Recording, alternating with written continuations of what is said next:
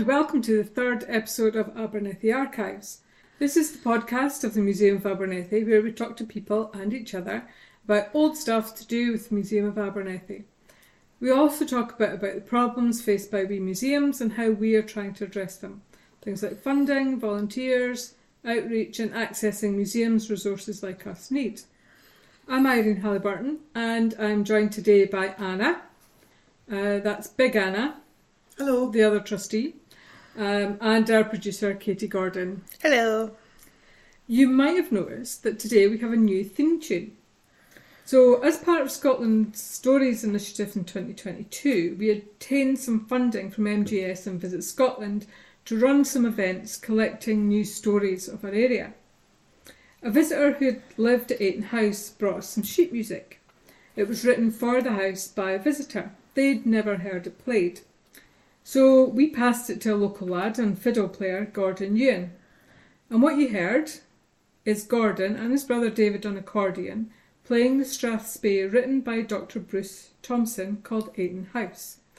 It's a really exciting piece of music for us to find, and something I think we'll be using as a theme for some projects moving forward. So this is Saturday morning that we are recording, and on Saturday mornings we have a little bit of a work party going on, and today's been really busy. Sometimes it's nice and quiet, but today's been really busy. So Anna, who we had on last time when we were talking about objects in museums, has been in, and what Anna's been doing recently is going through some of our clothing collections. We have quite a lot of clothing that's come from a local house and from the factory in the village that used to make nightwear clothes. So Anna has been going through our clothing collection, she's been doing condition checks and really discovering some fantastic Victorian outfits. Lots of 90s, lots and lots of 90s. But we also have some really nice Victorian clothes. I think if you keep an eye on our social media, you'll be able to see some photographs of bodices and skirts. Beautiful, beautiful things. Also this morning we had in my PhD supervisor, Dr. Alan R. MacDonald, who was looking at some of our 17th century documents. Alan's much better at reading the writing, much better at reading the writing in some of the documents than us. I can do the 18th century handwriting, but Alan was much better on the 17th century stuff. We've had in Hilda Clow. Yes, which was lovely to see Hilda. I've not seen her for ages. It was. So Hilda, I mentioned the clothing factory, clothes, and that's C-L-O-W, not C-L-O-T-H-E-S. Clothes. Yeah. Did you never think about that? I did not, no. Yeah. But I will now. I've always thought about that. Hilda was in this morning, and now we've got Katie. Yes. Now we've got Katie in with us. And Kath. Volunteer Kath who does our garden so beautifully in the summer months. Yeah, so do you want to tell us what Kath was in talking about today, Anna? Many things. Many things. I'm really just having a chat about maybe putting together some workshops for next season to tie in with some of our exhibits and some of the events that we're thinking about having, and just figuring out the logistics and what we could do, what would be feasible, because it is a small space. And that's the balance we have to face, isn't it? We desperately want to get more people in, but if we have too many at the same time, it just gets a bit chaotic, and it does. We need to be. As a community museum, we are really keen to involve, to make the museum much more of a hub, I think, for definitely. The community. So for people to see this as a place to come, and while this morning was really busy, it was really good that we're starting to get different people coming in, offering to help us, doing bits and pieces of work in the museum at with their own ideas. You know, all of the ideas don't have to come from the trustees. If people have ideas that of things that they can run in conjunction with the museum. It's fabulous. That's what we want. We want. I keep saying desperately. I don't mean desperately. We really do want to hear from them. So if you have some suggestions or things you'd like to see, get in touch. And I think the other thing is as well is that you see a face light up when you say, "Okay, we can do. Come with your ideas." Yeah. Or we say, "We'll let you make the decision, as long as it fits within X, Y, Z parameters." You can decide, and their face lights up because that's their chance to not just follow orders, but to take it and make it their own. It's their chance to shine, isn't it? And to impart their passion for their subject. Everyone in the museum is a volunteer. And, there is no one or two people who can do everything. And again, that comes back to it being a community museum. So people bring their expertise, they bring their passion, and we all work around, work in the museum. That's what makes it work, I think, isn't it? Everyone's passionate about a different era of history or a different particular topic, be that fashion or, my own niche interests. Everyone has their own thing. Or agriculture. Yeah. Yeah, I'm interested in agriculture and church history. And so one of the things, so Alan, my PhD supervisor, has never been in the museum before. So I was kind of just showing him what a treasure trove the museum really is. And we've got lots of little incredibly well-designed corners in the museum. There are all sorts of things hiding in. And one of the things that I was showing him this morning is our very own portable toilet. Yes. I'm fascinated, and we'll be having a closer look at it later. But so we have stashed away a little commode, a little wooden box with a little pottery commode in it. I think it's come from one of the big houses in the village. As far as I'm aware, it's never been on display. But this, there must be a story that we can tell using the toilet and using Anna's delvings into Victorian sewage and before. Pre-Victorian sewage. Whose butt was sat on there? Well, how did it link in? Why did they need to have a commode rather than just a toilet as we would know it? Yeah. Or an outhouse or whatever. These are the stories that we can start to develop from our collections, from our research about what went on in Abernethy. And that's what makes it so exciting. We've still got so many stories still. I think we also have to mention our dismay last week with wee Anna when we decided, we were looking at all these beautiful Victorian bodices and decided to measure the waist measurement on them. Yes. And then we thought, let's compare that to our own waist measurements. God. Because they can't be that different. Oh, no. Listeners, they can. Yeah. Very, very different. Did you leave thoroughly depressed with your lips sewn shut? Yeah. You could say... But then Irene brought shortbread in this morning, so all good intentions. I brought shortbread in this morning, so they obviously didn't have shortbread. Bearing in mind, though, Victorian women were heavily corseted. Yeah. Yes. So while it might be depressing that they had 22-inch waists, their organs were wrecked. Their bodies were physically wrecked. Oh yeah, I'm not ambitious to have a waist that narrow because where would you put the cake? Corsets constantly. Interestingly, I remember in primary school, eons ago, we did like a Victorian section of our history lessons. I was in about primary 6, and I can't remember if it was from Perth Museum or from a different museum. A couple of people who worked there came along. I think they were kind of what would now be classed as community engagement or like education officers. So I think Barbara is the current one in Perth Museum. But they brought out a couple of Victorian parts of outfits. It wasn't the whole thing, but they brought out the big hooped bone skirt and underskirt and all the rest of it. And they brought out the corset, but we weren't allowed to put it on. No. I mean, even at 10 years old, we were still slightly too big, Yeah. you know. But we got to put on, and it was funny because they gave us a few things just to show us the sheer weight Yeah. that these women were walking about with as they couldn't breathe properly because they Yeah. were restricted, and how physically, wide the skirts were, and it was nuts how much Yeah. they actually wore. No wonder, Victorian women were prone to fainting fits because they probably just couldn't Couldn't breathe. breathe. That's why they used to have the hankies with the smelling salts, was to keep them awake Yes. when they were corseted and they couldn't.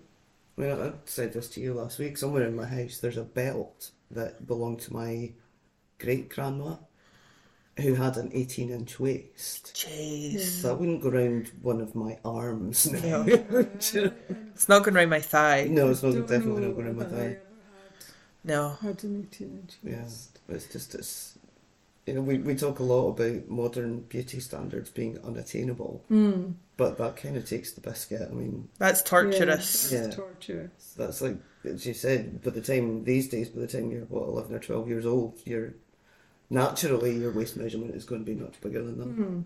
Yeah. I mean, even we had a skirt out this morning, and it's beautiful, very heavily beaded round the bottom, some lovely embroidery on it. It had pockets, Yeah. which was awesome. But it was really, really heavy. I mean, Is I think that 20s maybe, if it's got the beadwork? No. No, it's a Victorian. It is Victorian. Yeah, but Yeah. they're like, well, I can draw you a bit. Kate's very keen to see our costume. No, it's not costume, it was what people wore. Yeah. Once we finished, we'll let Katie see As them. soon as I walked in the door today, that's partly why I outfits. did not bring the mascot with me. Yes. Because Miho would not let me have No. peace to No, look at the no, clothes. it's a good idea, You would actually. probably try to eat it, which would not Yeah. not go down well. But that skirt also was quite heavily quilted. So chances are it was maybe a winter skirt as well. Yeah, so we've got some lovely, lovely things that we're discovering just in the course of going through the collection and doing condition checks and just discovering so many new things that we can put out. Yeah. And if I do go for the masters, then they might become very relevant for me. Yeah, so Anna and I have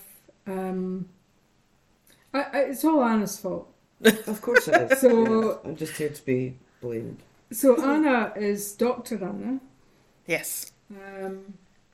I did a Masters in Scottish History a couple of years ago, and Anna persuaded me that doing a PhD was a really good idea. Yeah, it's fantastic. It took her a while, so now I'm doing a PhD. So Katie has now decided that if Anna and I can do it, That's not what I said. If us crazy old bats can do it at our time of life, she's got no excuse, really. then we're honest. she's really interested in doing a Masters as well. And if we can use our collections Exactly. to help Katie, then this is what museum collections are all about. Yeah, it's to support research into the They're- past and About research, they're about preserving things, they're not about stashing things away in a storeroom. no. They're there for To they're be there for the future. consumed.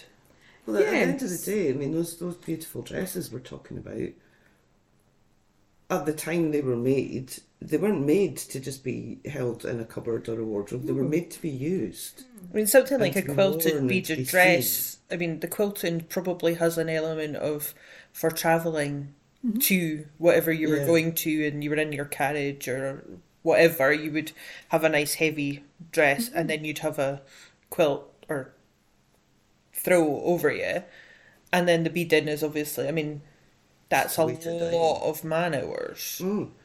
So that's that, and so it's things like that. And I do want to do, if I do a master's, it'll be related to fashion or clothing in some regard. One of the things I'm finding quite interesting with the costumes, not costume stuff, with the clothing, not so much the 90s as most of them appear to be handmade and hand decorated, and might even have been made by the people who wore them or a local seamstress, is that the dresses have labels inside them of who made them. And quite a lot of the companies were actually local to Perth. Oh, wow. So there might be something in there about, researching clothiers in Perth. I'm quite interested in, there is a ocelot fur coat that has made its way down the family, or my family. Right. It was my great-grand's, and she got it from McEwan's in Perth. Mm-hmm. And it would have been probably the 1920s or 30s. Right. And it's currently in my grand's possession, but I've called dibs, not to wear it, but just because it's a beautiful fur coat. And apparently McEwan's used to sell fur back in the day. Yes, I remember actually, even in the 80s possibly, going into McEwan's and they had fur coats. It was the ultimate status, though. Yeah. That's one of the things we were talking about, I think it might have been just before you came in. Because we, Anna, had found the stole. Yes. Oh yeah, we have a fox fur stole as well in the family. And Hilda was talking a bit about her memories of a time where it was absolutely the status symbol if you had a real fur coat or a fur stole or it was, you were someone if you had one of them. You've got a fox fur one at home somewhere. And the mouth has got like a clip in it. Yeah. So you cross it and then clip it. Has it got the glass eyes? Yeah. Yeah. I don't even know where it is. It'd be in Mum and Dad's house somewhere. But yeah, there's something like that or it is, as you say, looking at somewhere like Clowes or some of the other factories. I mean, I know obviously Dundee was more jute and outer, but there are lots of historical... There's a really long history in Abernethy of clothing manufacture. Yeah. With all the flax and the linen and the earlier you go back in the records, every other person was a weaver. Yes. And we discussed it previously. It would almost be quite cool to reproduce the linen as it would have been made at a certain period here, or make an outfit from a similar type of product as would be available, and looking at the hand dyeing and, as you say, the hand embroidering. We should really go. There's a weaver's workshop in Newborough, and it would be quite interesting to speak to them. Yeah, about what they're doing and where they're sourcing their materials and things from. I suspect it's probably wool. I might be wrong. I don't know. But we should. It's an investigation for a road trip. Yes. At some point. It's definitely on the list. And it means we can go to Jamesfield for meringues on the way. Yes. Or on the way back. Yeah, we're name dropping local businesses now. Jamesfield have fabulous meringues. They do. They're like the best and largest meringues. I'm off. Just ignore me now for 10 minutes while I sit daydream about meringues. Yeah. What? So McEwan's in Perth. Do we know how long they've been there? I think. Or how long they were there? They were there. A very long time doesn't really terribly helpful, is it? It's the architecture around the big picture windows has got a kind of 1920s, 30s look about it. But some I suspect probably they were there before that, though. Yeah, because McEwan's, next door used to be the bank, but became Lakeland and is now, I'm not sure what. It's the vaccination centre. It's the vaccine. Yeah, it's currently. Yes. McEwan's is now bed shop. But I'm sure there's signage, or there was signage on the front that had a date, and I'm sure it's like 1870 or 1860 or something. But I would definitely look into that. And obviously they added the cook shop at the back, but the main building... Because they had a number of buildings on that block, didn't they? They pretty much own that whole street. Yeah. In one and I think form. they still do. Yeah, because I think they owned Austin Reed when it was there. Like, they owned the building and leased it. And the building that was the posh shirt shop. Yes. Yeah. And I think, I might be totally wrong here, were they not involved with it? Is it Miss Forsyth round the corner? Possibly. Or is that just something I've... It's either that or someone worked in McEwan's and then went to Miss Forsyth or something.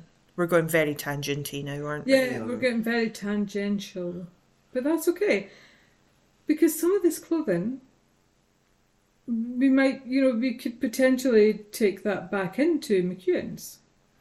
Well, no, because it's shut now. No, we couldn't take it back into McEwan's. No. But so when I'm talking about looking at the clothiers who were in Perth, it might be that some of that was actually retailed Stocked through McEwan's. at McEwan's, yeah. Because I imagine that McEwan's was the store Oh, yeah. in Perth. I imagine that it was... I'm making all this up now. But, here we go. Sorry, quickly Googling while we're chatting. McEwan's was established in 1868. Oh, I was only off by a few years. I could see the 186 in my mind. Yeah. So, Department store established in March 1868. Closed in 2016. So it would be very interesting, I think, to do... Yeah. There's an option, Yeah. Fashion in McEwan's of Perth. How McEwan's dressed the ladies of they were. Perth. Yeah. because that would have been the high-end stuff. I mean, Oh, definitely. normal working people were probably still making their own clothes. Well, even when To we some were degree. kids, I think McEwan's was... Yeah, you needed money to go there. Yeah. Or it certainly had that reputation and that aura of... And it was a place offers. people dressed up to go Yes. to. You wouldn't just walk into McEwan's did. and I did, because I don't care about such things. But it's... Yeah, especially if they were going to the cafe restaurant up the stairs, Yeah. you would see the ladies who lunch of a certain age. They had a hairdresser salon They up did, the yeah. stairs. Yeah. So they'd come straight out the hairdresser into the restaurant, meet their pals for a long lunch in their finery, then go down. And the sales assistants knew exactly who you were, and they were really good. But I think it's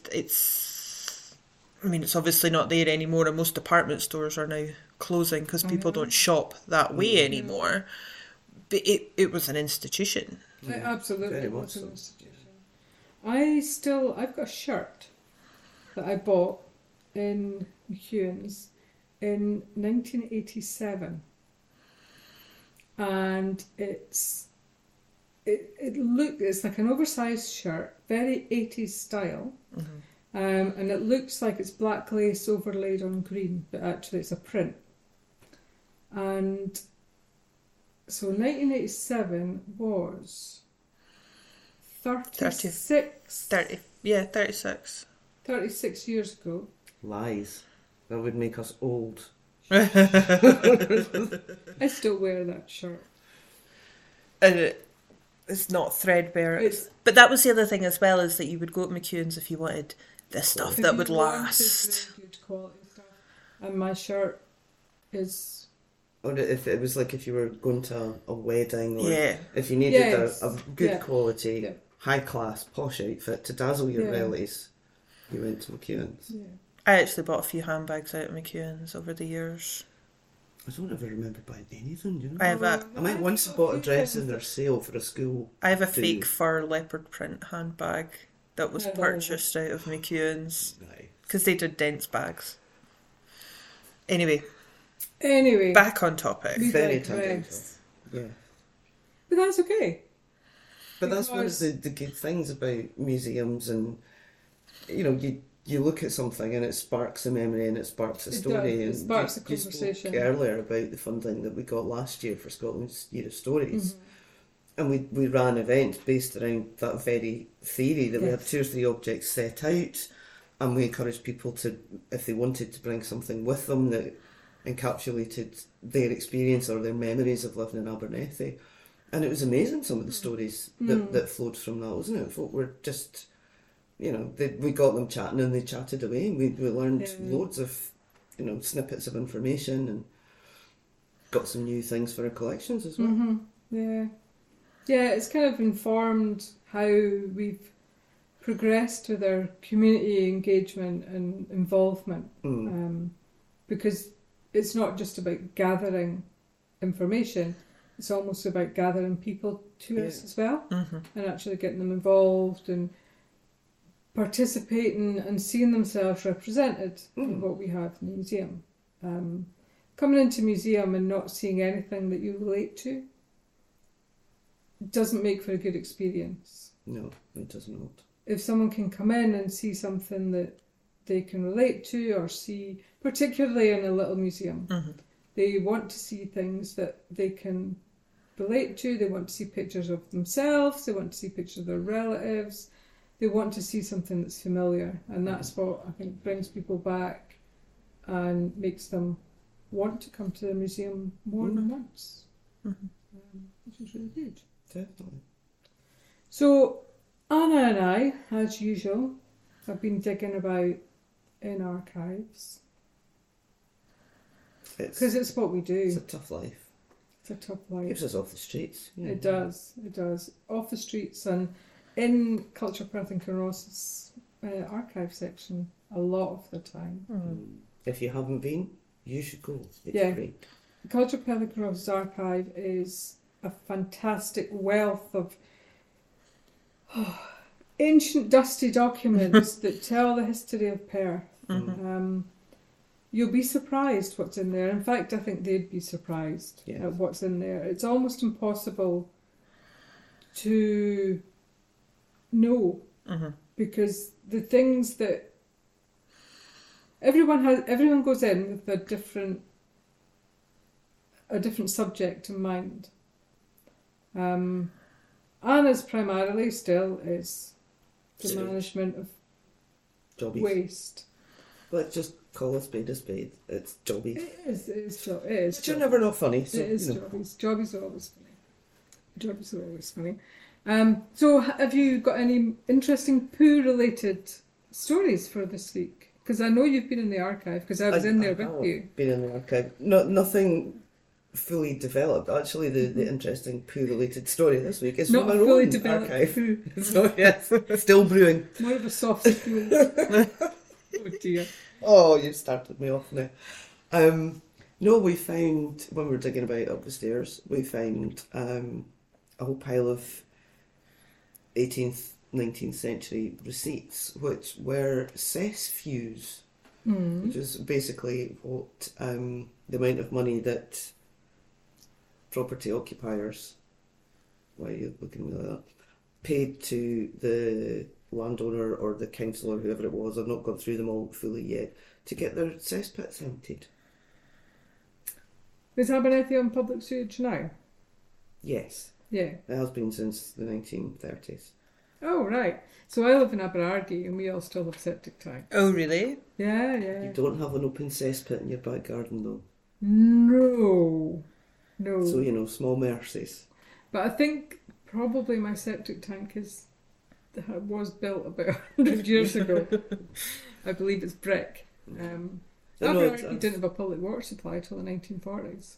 That is the one interesting thing that I'm still looking at in the archive in Perth, in terms of water supply development in the very early 20th century, like pre-First World War. They took a decision, because Abernethy was starting to expand beyond the traditional borough boundary. Yeah. And as it started to expand, if people wanted to be connected to the water supply, they had to pay a slightly higher rate than people within the borough boundary, which is fair enough.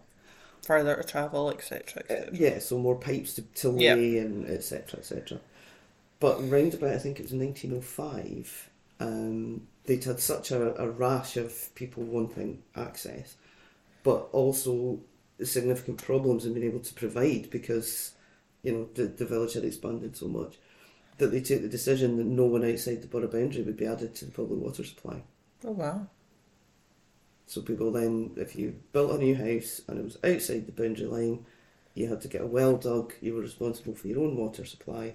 It wasn't until much later that when obviously the various developments and improvements were carried out, that people were able to be connected up.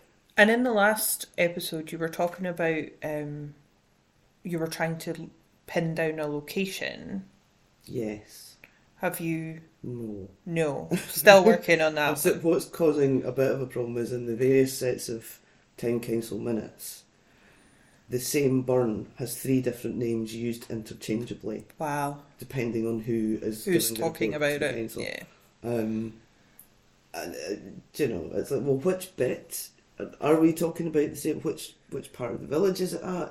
Do you know, Yeah. it's very, very confusing. So I put that one to rest for a little while because it was bursting my brain. There was Burns, some of the stuff that Alan and I were looking at this morning, there were Burns mentioned as some of the boundaries. But these are 17th century documents. Well, the Nethy is referred to sometimes as the Nethy Burn, sometimes as the East Burn, and sometimes a bit further down as the Cordon Burn. It might look like east. Yeah, it's probably the Nethy then. Because as it goes down and under the cuts across the railway line, underneath it, obviously, it gets referred to as the Cordon Burn because it's down that way. It's bizarre. So it doesn't get, the name seems to change as it goes under the railway. I think the name changes depending on whichever councillor is talking where they live in the village. So I think if they live down by Cordon, they think about it as the Cordon Burn.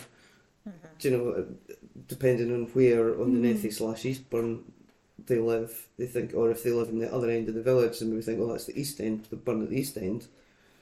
Yeah. I think it's a lot to do with where the person describing it lives in relation to the river. That's really confusing. Yes. Welcome to my world. Great for researching.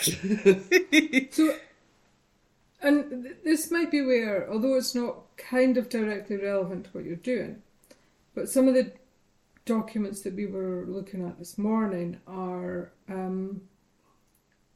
17th century sessions and various to do with other land grants and things. And a lot of those are they mention so-and-so's land or this burn or, Jeffrey's boundary with the east field of Westland, the sort of confusing stuff it gets. I wonder how those features are referred to in those. I think that's a future rabbit hole, to be honest. Yeah.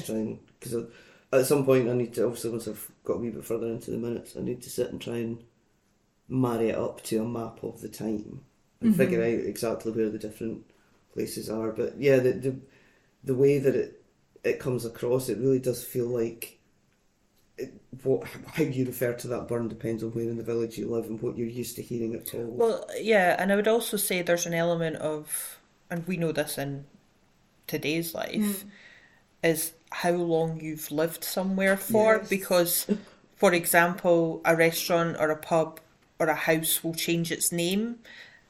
9 times out of 10, the people who knew it as the previous name will probably still refer to it as the previous name. I grew up with a pub in Auchterarder that was called the Morven. It's now the Glendevin. I don't call it the Glendevin. I still call it the Morven. It's not been the Morven for 20 odd years. My partner always laughs at my family because we still refer to the factory in Newburn. Yeah. Which is actually the linoleum factory, which Yes. was at the bottom of York Place down on the waterfront. And now it's actually just a big open space of grass. And Ken's like, how does anyone know Where you're talking where about. you're talking about? I mean, there was a giant factory down there. So anyone who has any sort of history with Newborough knows that was the factory. But again, Abernethy was the same. So closed factory, for people who've lived here within a certain time span. Didn't exist.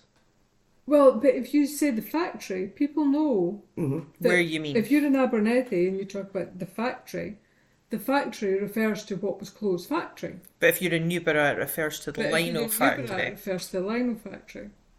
So someone's got to know what you're talking about. Yeah. But a lot of these documents were local documents for local people. Very much so. And the local people knew the points of reference. But again, there's the variation even amongst the Yeah. locals. Because you've got the East Burn, the Cordon Burn, the Nethy Nethy Burn. For the same So stretch where of does the what? Barlow burn come in? It's a completely different burn. Right. It is a different burn. So it is always a different burn. It's always a different burn. It's the one down by the old corner shop. Oh, okay. That's the Ball burn. That's And the Nethy's the Ball one that burn. runs down back of Kirkwynd. Ah, okay. And it goes all under the street and down and under the railway. Yeah. Well, Because it runs down along the side of the Cordon Road at one point. Okay. So this is me even just coming from Aberargie, just along the road. Went to primary school here. Went to primary school here. Doesn't actually quite know the points of reference in Abernethy. Wasn't some of them I don't know. Yeah. I think again they call different things different names, and sometimes I'm reading through these minutes and I think, the same as that. Where is that? Never heard of it. What are they talking about? So we've got documents upstairs for Cumley Bank. And I'm sure Cumley Bank is a house in Abernethy, but I might be completely wrong. Cumley Bank is... There's a Cumley Bank in Edinburgh. I was going to say it's a part of Edinburgh. There's a Cumley Bank in Perth. So, what do these documents refer to? I need to try and find if there's a Cumley Bank. And it almost, you need to then put yourself in the mindset of the person who created the document. Like, what would they be aware of? Would they be aware of Perth? Would they be aware of Edinburgh? Would they be...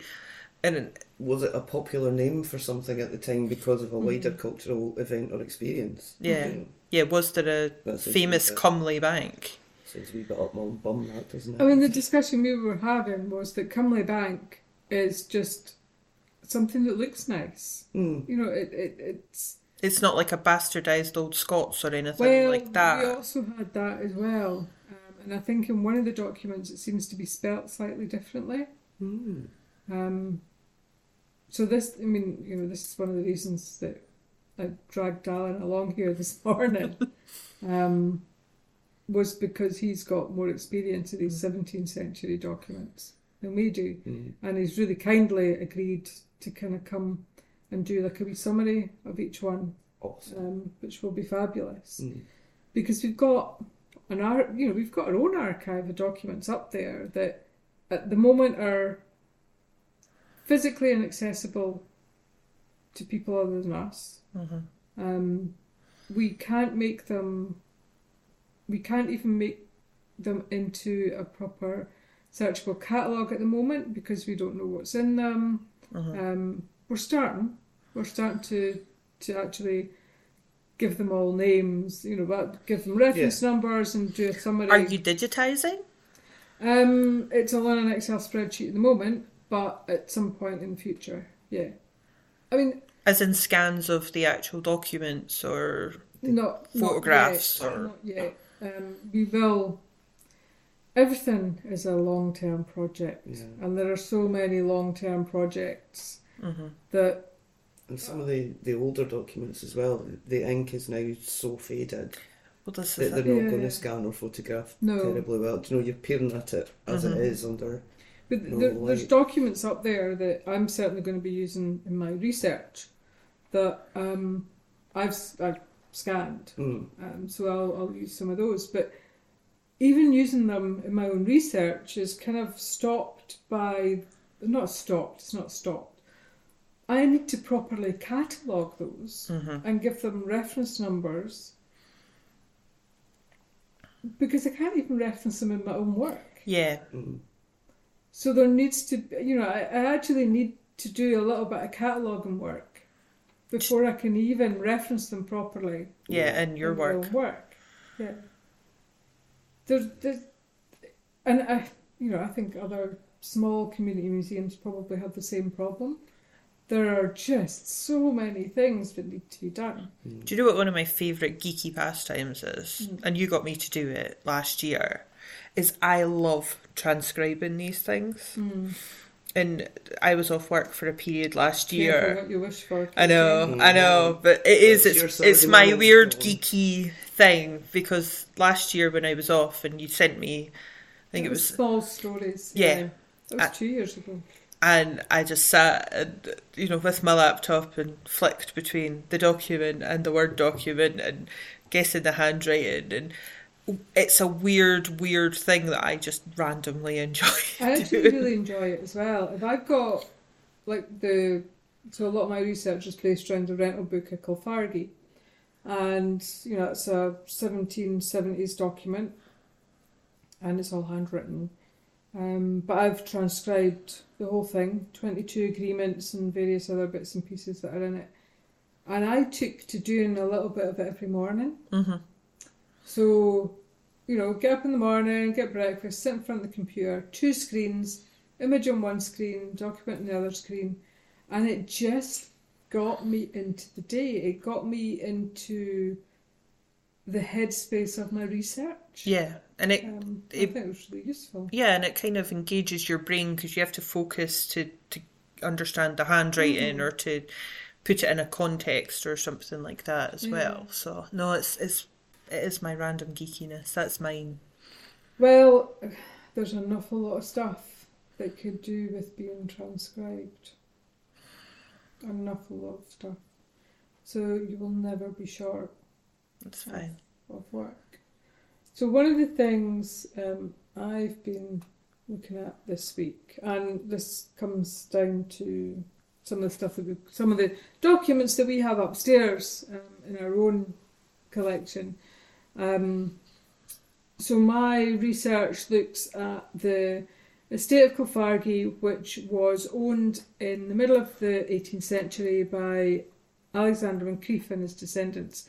Alexander Moncrieff was one of the fathers of the secessionist movement in Scotland, and he was a local landowner.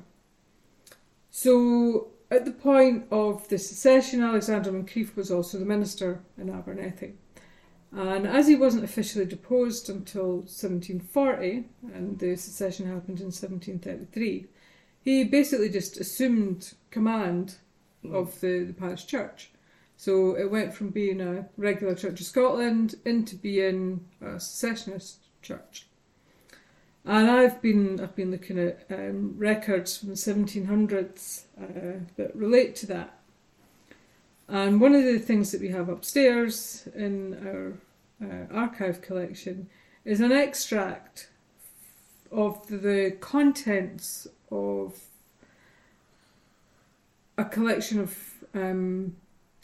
church accoutrements, I can speak French, that the established church, when it was re-established in 1748, so they were without a minister in Abernethy, without a Church of Scotland minister from 1740 until end of 1747, when the new minister came in and the new Kirk session was established. What were we going to say, Katie? I thought, because last time were we not speaking about how, but to do with the land more so than to do with the objects, like the Church of Scotland owned a house that the minister was staying in, and then there was somebody, so one of the secession congregation members was the leaseholder in the established churches. Yes, that's what we were speaking about last time. So this is talking about Kirklands. Yes, and this is now. So this was in.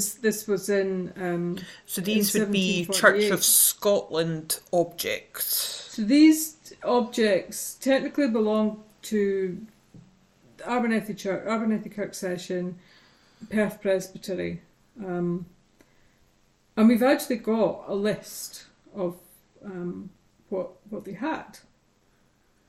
Which is not like as flash as some other denomination stuff, is it?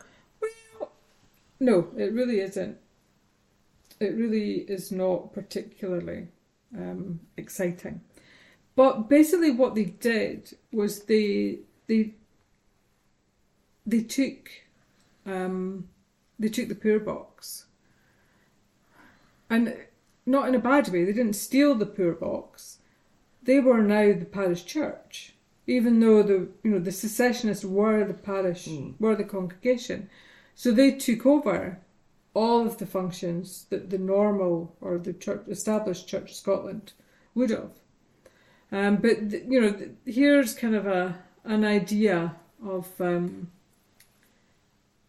what the established church got back. They actually had to go to the sheriff in Perth to demand, to actually get this stuff back. Wow.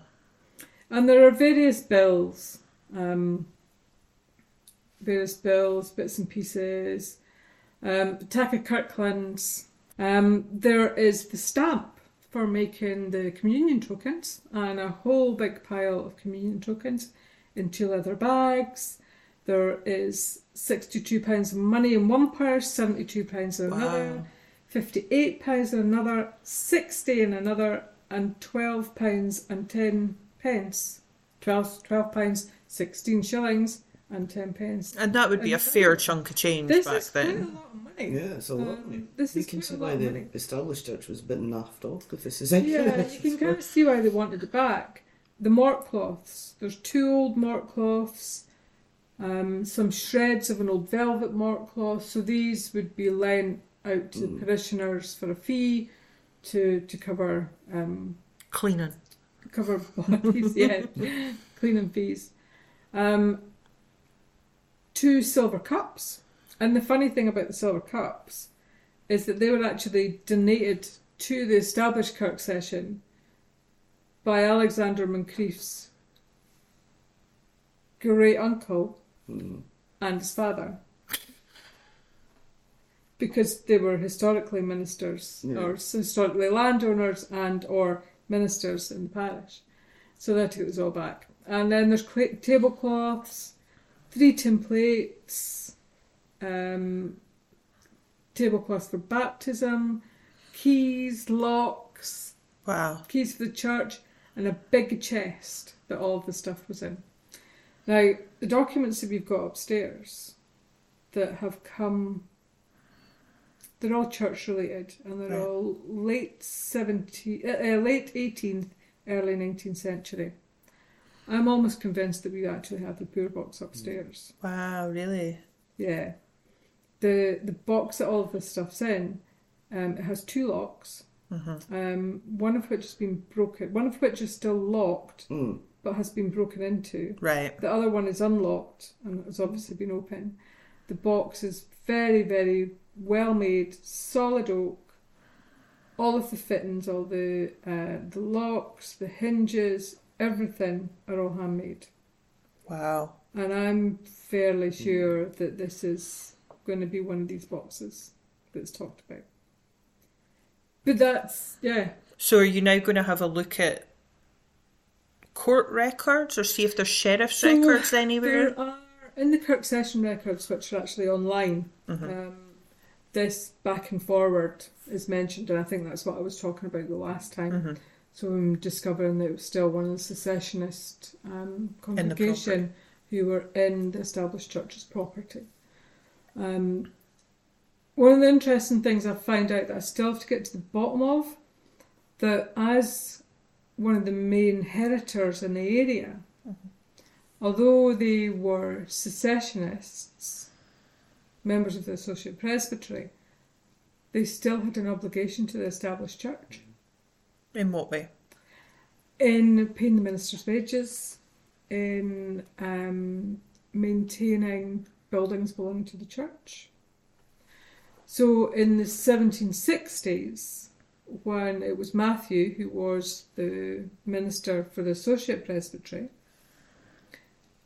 he is actually, there's a list of people, so that I think they'd looked at the parish church, which is not the one that's there now. They looked at the parish church and decided there were certain repairs needed. So we've got a list of the heritors and how much of this proportion of payment, of portion of repair costs each should pay. And Matthew's still on it. Would you have paid it? I don't think he would have had much choice. I don't think he would have had much choice. Although, again, late in the 1770s, again, they're actually looking to replace the manse in Abernethy. So there's a similar list appears, and it has the proportion that each heritor has to pay. And of course, I'm sure at some point they went, oh, right, yeah, we'll pay it. But we also find, and this is all in our material upstairs, that there were actually letters of horning sent out for all the heritors who hadn't actually paid their dues. So letters of horning is basically like debt collection. It's debt collection, yeah. When you say that the established church had to go to the sheriff or go to the court system to get their stuff back, would that have actually been the sheriff in Perth, or would that have been the local magistrates? It was the sheriff in Perth. Wow. Yeah, if you in the Kirk Session records for, I think it's middle of 1748, you see a kind of back and forth a little bit with the Sheriff of Perth. And eventually they rule in favour of the established church. And this list that we have upstairs, which I think is an extract from the Kirk Session records, is what was handed back to the established church session from the secessionist. From the secessionist or from the Associate Presbytery. Anti-Burger session. Because the Burger-anti-Burger split happened in 1747. So it was arguments of lot round here. Oh. I know, I was going to say there was like 10 people and they all had different religions. It's a grand tradition that continues today. We could probably all fight with our own shadows if we commit any thought to. It's your heritage, damn it. It is. It's incredibly interesting. It is, and it's. I think a lot of this would have, people's had work and they had the church. The church was their social and their social and moral life came from the church. I mean, their entire lives really were ruled and by their education. That's where you were seen by your neighbours and people would judge you and. And I would imagine that this incident in Abernethy is probably emblematic of things that were going on around the country in different communities. It's too small to have had separate church buildings. Definitely. Yeah. Well, so I think Ebenezer Erskine. So he was the initial leader of the secession or this secession in Scotland. This is often referred to as the first secession. The second one's when the Free Church was established a good bit later. He, at one point, was using the church in Stirling, in his parish. They were having...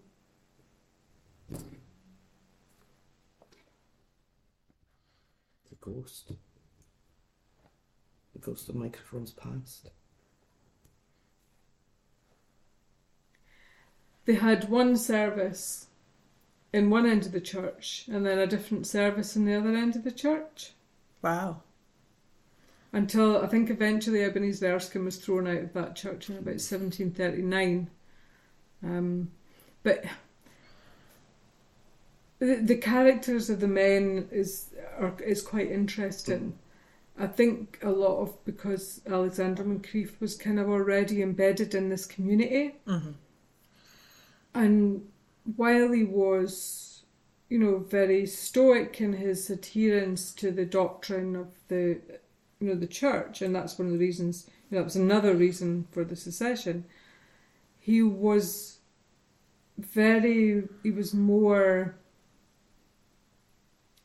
a better relationship, I think. A much more kindly relationship. Because he'd also probably have built up a history as a landowner and as a estate owner. Yeah. And they would maybe go, well, he pays all right, or, he's good to the people who work for him. We always get a chicken at Christmas. Yeah. Always get chicken, although they have to give him lots of chickens. One of the things I'm looking at is how that relationship is formed and how, when he's their minister, he's also their landowner. And, he takes them away from the established church and they follow him. Yeah. And while, someone like Ebenezer Erskine, I think, who's the person that's most written about in the secession period, he was the figurehead, he was this kind of a real big character. And when he moved to Stirling, some of his congregation from, I think it was Portmoak he was at Kinross, some of the, he was such a followed figure that some of his parishioners actually moved from almost Portmoak. Cult-like. Yes. I don't want to call it a cult. I'm not trying to call it a cult, but I'm saying he has that kind of devotional following. Yeah, a lot of the ministers at that time there was a real force of personality.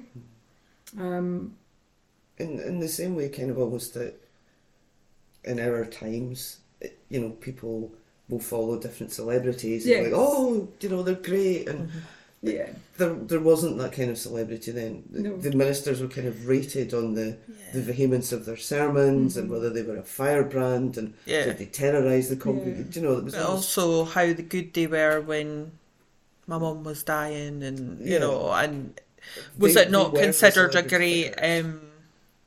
great compliment to a family if the minister came for tea, or you know, everything came round, and you're right, that was the celebrity of the day, because everyone else was so remote. And there wasn't telly, you know, No. there wasn't really anything else to do in your spare time but beat up. That's a sweeping generalisation. Fornicate and go to church. Exactly. But they actually saw it. They had big families, and they actually saw it as, you know, that was to the grace of God, having, you know, populating your congregation. Yeah. I mean, I don't think, you know, there was out of wedlock. I didn't go too far down that road, and you know, I don't think there was extramarital fornication, or, you know, I don't think that was. They weren't trying to populate entirely themselves, but they saw it as quite a duty to actually have large families. I mean, obviously the mortality rate was quite high at that point as well, but you know, they were out amongst people. Certainly Alexander Moncrieff was.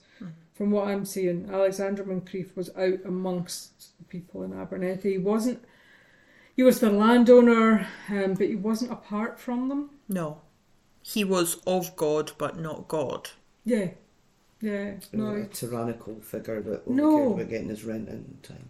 Getting his tithing. I think he had, you know, he had the way that he operated, but I think he wasn't a monster. I think people did relate to him and followed him. So much so that they'd not throw away, but they'd turn their backs on an entire established part of the Christian religion to go to another one for him, with him. Initially, the Associate Presbytery, by the name, didn't see themselves as outside the Scottish Church. They saw themselves as a sect of the Scottish Church, until they eventually were all deposed. But certainly initially they just saw themselves as a conservative sect of you know, the established church, which is why I think, you know, they were quite happily just to assume command of the trappings of the church and just carry on.